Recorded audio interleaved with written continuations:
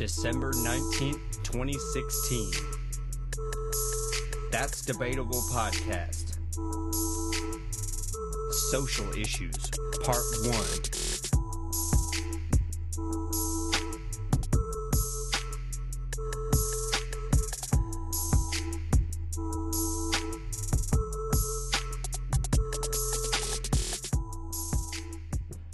Thank you for joining us. This is the That's Debatable podcast. It's just going to be me today. So, yeah, I know everyone's excited about that. I think the topics, we're going to keep it pretty simple. This is going to be a two-part episode, if you will. First part will be two social issues. Second part will be the other two social issues that have come about in the last week or so. Yeah, of course, we're not going to shy away from the Joe Mixon video as well as the Minnesota protest. I think both of those issues are better served with a debate, what we can get down to, talking with some other people as opposed to just me.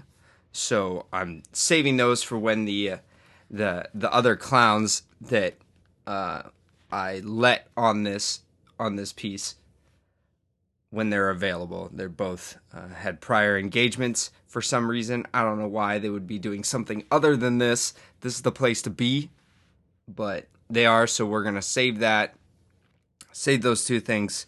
What I'm going to talk about is the Wake Forest coaching debacle, or with the ex-alumni giving away plays and information to opposition, and then the USA Gymnastics accusations. Those are the two issues I'm going to talk about as kind of a lead-in to the other social issues that we have. So we'll start off with Wake Forest. So the background is there's a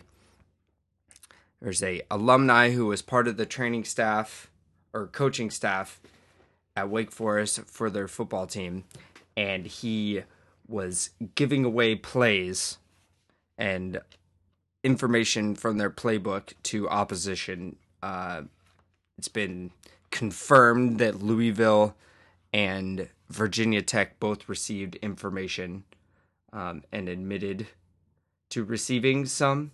And so a couple things I want to talk to about that. First of all is that no one's figured out the why yet. Why someone who played football for the university, was a member of the coaching staff, now in the media associated with the university, what drove him to, sell out his alma mater is something kind of ridiculous, just in general. The other factors in here at play are, were these other universities aware that he had access to this information and they were soliciting it from him? Were they engaging, saying, oh, hey, you want to give us some plays? Was there any money changing hands? All these factors. The bottom line is it's very fishy. If we take it on the one hand where it's just the one guy doing it on his own, selling out his school, that is a disturbing, I don't want to say trend because it hasn't happened, kind of this, like people betraying is kind of, it's not looked at, I guess, necessarily the same now. So people always have reasons like, oh, professional athlete changes teams for the money. Okay, there's, the city feels betrayed. LeBron's jersey gets burned. Kevin Durant's jersey gets burned. Blah, blah, blah, blah, blah. And that's kind of the end of it. So this is beyond that, where somebody he's not chasing money or any sort of lucrative action. It's just a loyalty thing. Just a quick money, I guess, possibility where he's just going out on a limb and doing something that is unethical. There's really no way to put that other than I'm very happy that they caught the guy, and almost assuredly he will never work in sports again. Just a huge character flaw from that guy. An interesting thing on this issue is more the other way, is that the other schools, Virginia Tech and Louisville, were fined for accepting the information from this guy. On one hand, is it wrong for a team to accept any advantage that they can glean when they're not being proactive about it? If somebody just drops off an advantage at your doorstep, is it wrong for them to accept it? Can you fine them for accepting the information? Is that reasonable? Should those schools, when the information came to them, should they have said, "Hey, appreciate it, we're going to win anyway. We don't need that"? Or because they're in the business of wins, we've seen how many coaches get fired from schools recently, all over the place, country and college and professional, coaches losing their jobs for not winning enough. And here you have coaches being penalized for doing what they need to do to win. I'm not saying that's correct. If I'm a coach, I am going to not accept the plays. I will just, "Oh yeah, okay, cool, thanks," and trash can. That to me, it eliminates.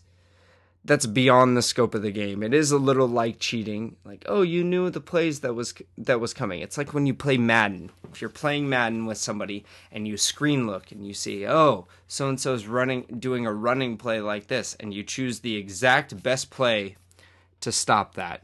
That's low. It's a little shisty.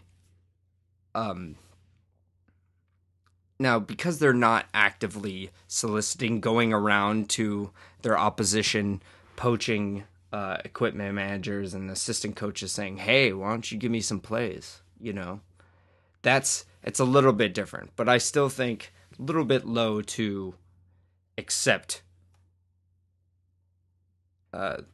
this false information, or not false information, the play calling information. It's a little bit on the low side. At the end of the day, the victories happen. No wins are vacated. Nothing like that.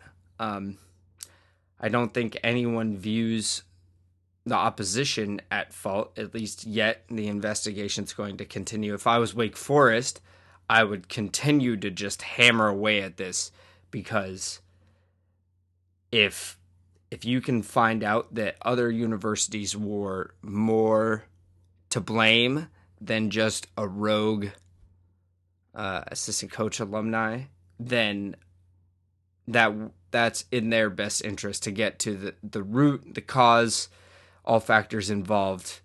So yeah, I think Wake Forest should continue to investigate it. And that's pretty much all there is about that one. It's just this is really crappy that, even you hear about situations like this in world of business. You have the Enron's insider trading, Martha Stewart insider trading, people doing everything that they can to get ahead unethically in these other business practices. And when you hear about it in sports, performance enhancing drugs, you think, it's just, it's not right. There's still some people that see, okay, I understand why this guy's doing it.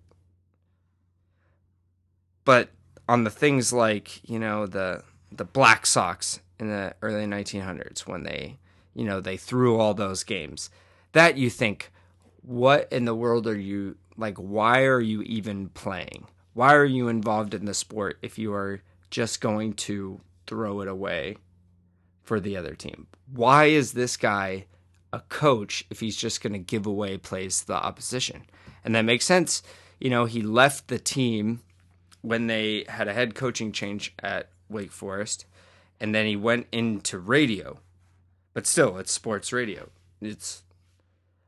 Why was he ever a coach? Why did he do any of that if he was just going to throw it all away? I think hopefully Wake Forest figures out exactly what happened, because that to me is, I think, very interesting. And the deeper that Wake Forest goes, the more that it will prevent future instances like this happening. It's already been, the NFL had their issues where you have the Bounty Gate scandal and the New England Patriots stealing play calls from the sideline, things like that. Bounty Gate doesn't really apply. It's more the Patriots stealing signs and baseball teams, people stealing signs, and every time something happens, the more it gets punished, and it takes away from future instances. I think this is one of those cases where if Wake Forest does their due diligence and gets all the information, that it will really prevent anything like this from happening again, at least in college football. All right. So now that I've said my piece on the Wake Forest issue, the other issue I wanted to talk about is the USA Gymnastics issue that has come to light recently. There have been a total of 368 instances of reported abuse to USA Gymnastics in the last 20 years.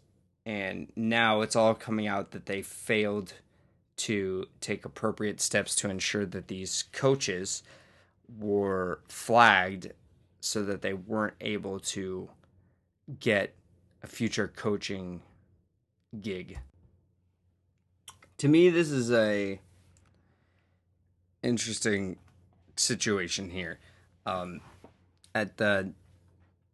As an organization that's responsible for a sport throughout an entire country, they have an extreme amount of responsibility to protect the integrity of the sport as well as their own organization. And they could have many gyms, different ages, different levels, any sort of association where you have a gymnastics facility that has to register with USA Gymnastics, and therefore they want coaches that are also USA Gymnastics certified. They are then at that point accepting responsibility for at least the quality of the gym being up to the standards that they want to have, and the coach being up to the standards that they deem fit. To me, this is just a lack of communication or appropriate communication and follow-up by combination the gyms and USA Gymnastics. There is something interesting. Over the last 20 years, we've noticed that there's been a lot of instances of abuse that have not been reported and now are coming to light. I guess people are more people have the courage, I guess, to come out and really push the issue. They know that it's not going to be brushed aside when there's a social concern. I think at the time for some of these, based on just other scandals that have happened, abuses, it makes sense that it was kind of, I don't, there may be some sort of disbelief associated with it, some more trust towards the coaches and personal knowledge that way. Whether or not the issues were reported to the police after USA Gymnastics was informed, and then the police were, on the side of the coach, not on the side of the coach, that's the wrong phrasing. They were just more apt to take the coach's word for it based on what happened in the situation. I think just overall, the best way to describe this to me is that it's a wake up call. At this point, they can identify all the coaches still, and they can make sure that they are, they can, if they really want to make sure that they get it right, they will go back and they will review all the instances, which is a lot. 368 is a lot. This is a heavily substantial number. We're approaching, this is almost 20 instances a year. That is really high. So they have a lot of work to do. I think that's part of the problem, is that number, 368, is way high for it to just be silly things and take, they can't really take the coach's word on this. There's something going on here. 368, okay, one guy did it, twice, a girl does a back handspring and her hand slips on the mat a little bit, and as she's going, the coach, when he's helping her over, he grabs her butt a little bit too much to help flip her over, and she interprets it the wrong way. Okay, that happens once in 20 years, something like that. Safety concern, it's a little awkward, somebody tells somebody, something like that. This is almost 20 every year. You don't accidentally slip and grab cheek 20 times in a year. I know that's a poor example, but what I'm saying is this number proves, or is enough to say that you can most likely attribute it to not by chance. To me, it seems like this is a number that is not by chance number.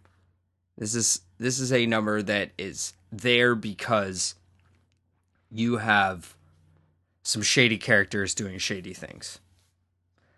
So what I would hope USA Gymnastics goes through these instances and figures out, okay, something actually happened on this one. Something didn't happen on this one. These are the coaches that are involved, and they were involved, so now you're out.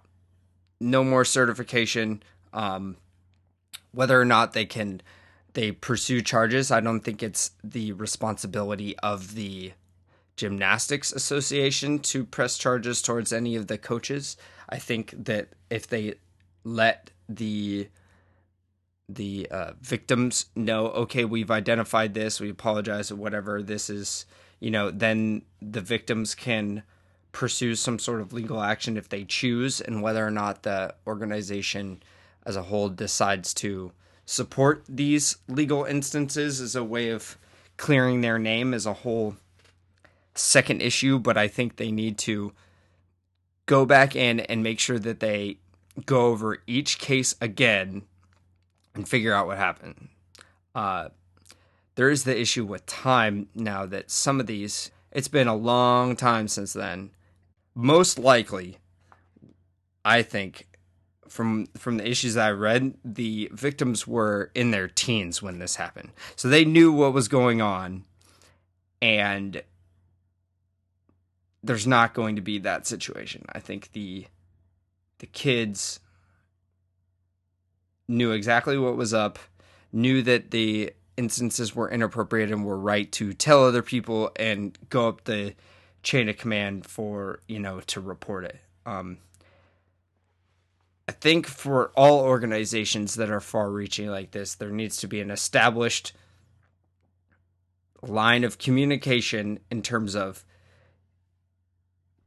if you have an issue of abuse, these are the steps you take. 1, you report to the head of the gym. Head of the gym reports to the organization. The head of the organization reviews. Simultaneously, head of the gym needs to notify local authorities.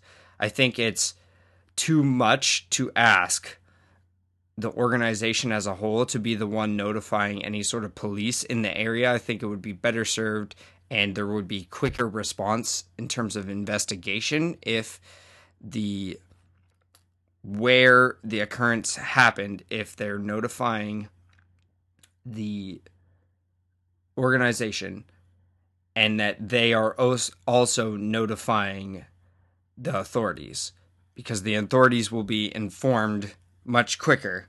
They won't have to, do a long phone tag like, okay, we're telling you and you're way over here, then you're going to tell the police out here, and back and forth like that. I think that should be established within the organization that this is the method that we want to use in order to get to the bottom of it. Whether or not they want to do it the way that I've just described is a whole different issue. I think that the main thing is that when you have issues, you need to have a plan on how you deal with the issues.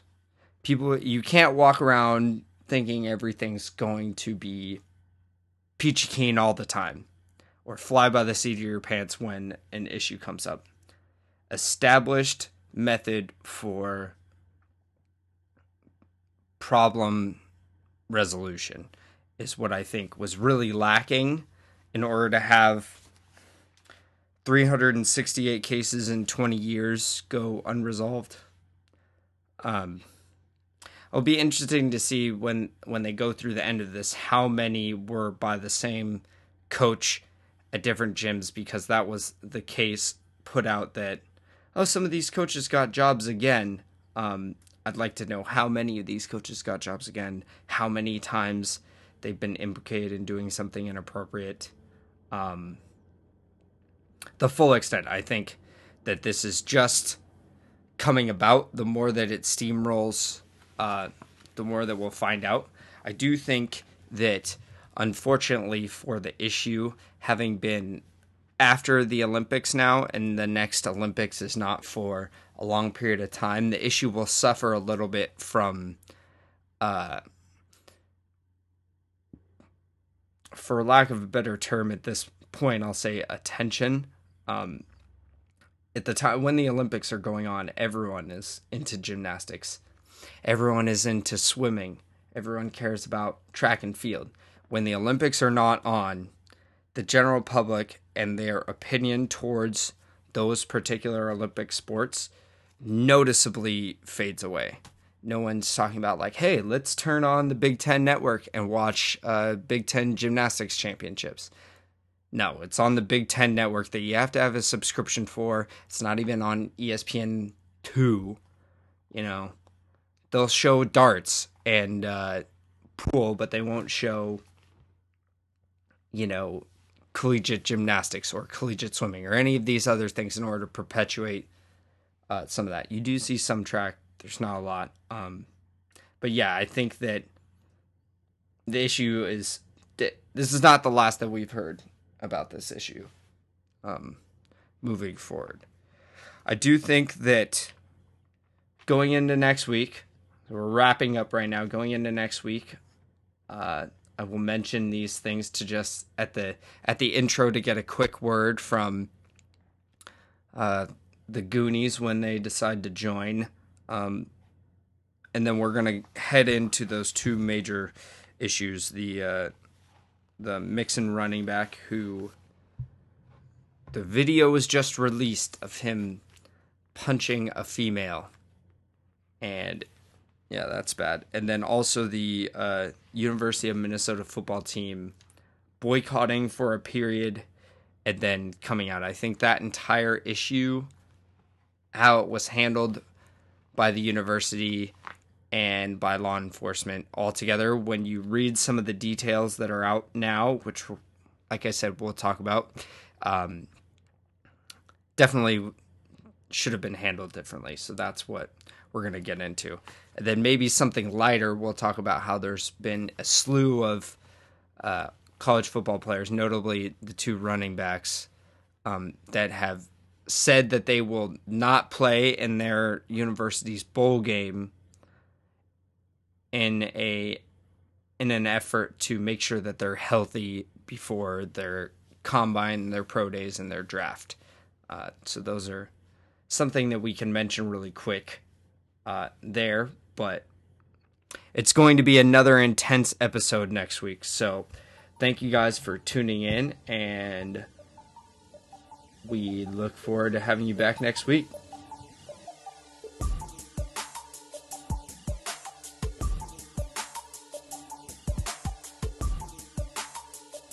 Inquiries, email us at that'sdebatablepodcast@gmail.com. Hit us up on Twitter @debatepodcast.